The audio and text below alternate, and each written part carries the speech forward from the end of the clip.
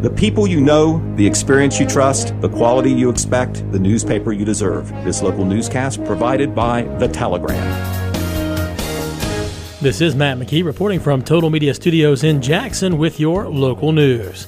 The trial of a local woman facing criminal charges relating to a February 2020 house fire that claimed the life of her 3-year-old son has been continued after she reportedly contracted COVID-19 recently. A continuance was likewise granted for a plea hearing, which was to have been held on the morning of Thursday, January 6th. The trial had been set for January 10th through the 14th in Jackson County Common Pleas Court. Tawny Keller Brewer, age 31 of Wellston, was indicted by a Jackson County grand jury in late August 2020 on charges of involuntary manslaughter, reckless homicide, and 2 counts of endangering children. She pled not guilty to all charges in September of 2020. Brewer's 3-year-old son lost his life in the early afternoon hours of February 17, 2020, after he was unable to get out of a burning house on Center Street in Glenroy.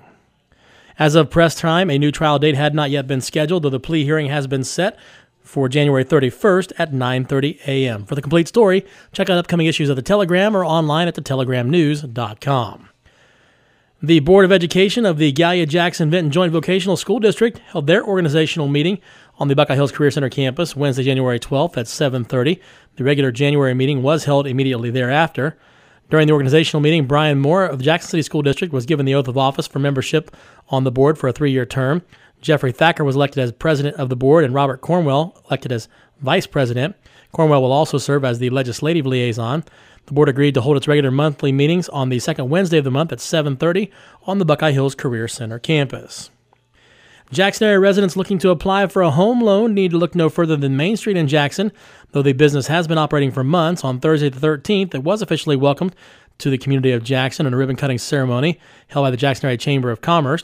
Priority Mortgage President Brad Ratliff, along with the mortgage loan originator Jody Wilkett, addressed the people of Jackson at the ribbon-cutting event, inviting all to the business and thanking the city for its acceptance. Priority Mortgage was previously located in McCarty Lane in 2018, and they're proud to once more serve the people of Jackson County and beyond. The Jackson County branch of Priority Mortgage can be found at 294 East Main Street in Jackson. It's open Monday through Friday from 8:30 to 5. Its website is PriorityMortgage.com and offers a wealth of information.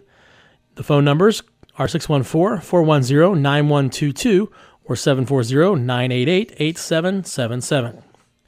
Gillum Insurance has recently relocated to 228 Broadway Street in downtown Jackson out of the Office Commons building on East Huron Street. In a Facebook post, business owner Jason Gillum layered praise on the Office Commons, stating that the building and its staff helped him reach a point where he could sustain Gillum Insurance, and even went as far as to say that the business would have folded years ago if not for the staff.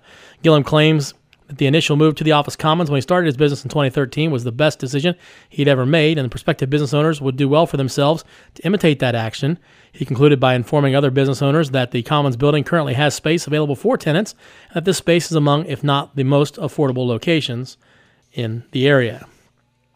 The Jackson County Sheriff's Office has announced the results of the Operation Care Lifesaver Week event. The statewide initiative started on Thursday, the 23rd of December at midnight and continued through Sunday, January 2nd at 11:59 p.m. Partnering law enforcement agencies across Ohio removed from the road 234 impaired drivers during that campaign, with over 10,000 enforcement stops overall. The Jackson County Sheriff's Office partnered with 52 other Ohio law enforcement agencies for the initiative. In sports, the Vinton County High School boys basketball game with Chillicothe that was scheduled for Tuesday has been postponed, and it was rescheduled for today, the 19th. The Vinton County High School girls basketball games with Trimble that were scheduled for today has been postponed and rescheduled for Thursday, February 10th. And the Vinton County Junior High girls basketball game with Alexander that was scheduled for yesterday has been canceled. Also, the girls and boys basketball games scheduled at Wellston High School for yesterday evening against Meigs Eastern have both been canceled as well. Inclement weather has caused service delays for Rumpke customers in the Waverly region, which includes Jackson County and Vinton County. Rumpke will be collecting material this Saturday, January 22nd, and will be operating on a one-day delay this week. Residents are instructed to place material curbside starting today based on a one-day collection delay. Rumpke will make every attempt to collect the material.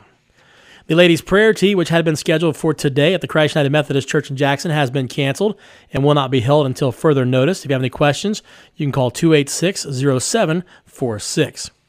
And finally today, the weekly meeting of the Jackson County Commissioners was canceled for this week. The next meeting is set for Tuesday, January 25th at 8:30 at the Jackson County Courthouse Annex Building on Portsmouth Street in Jackson. Again, from Total Media Studios in Jackson, I'm Matt McKee, and that was your local news.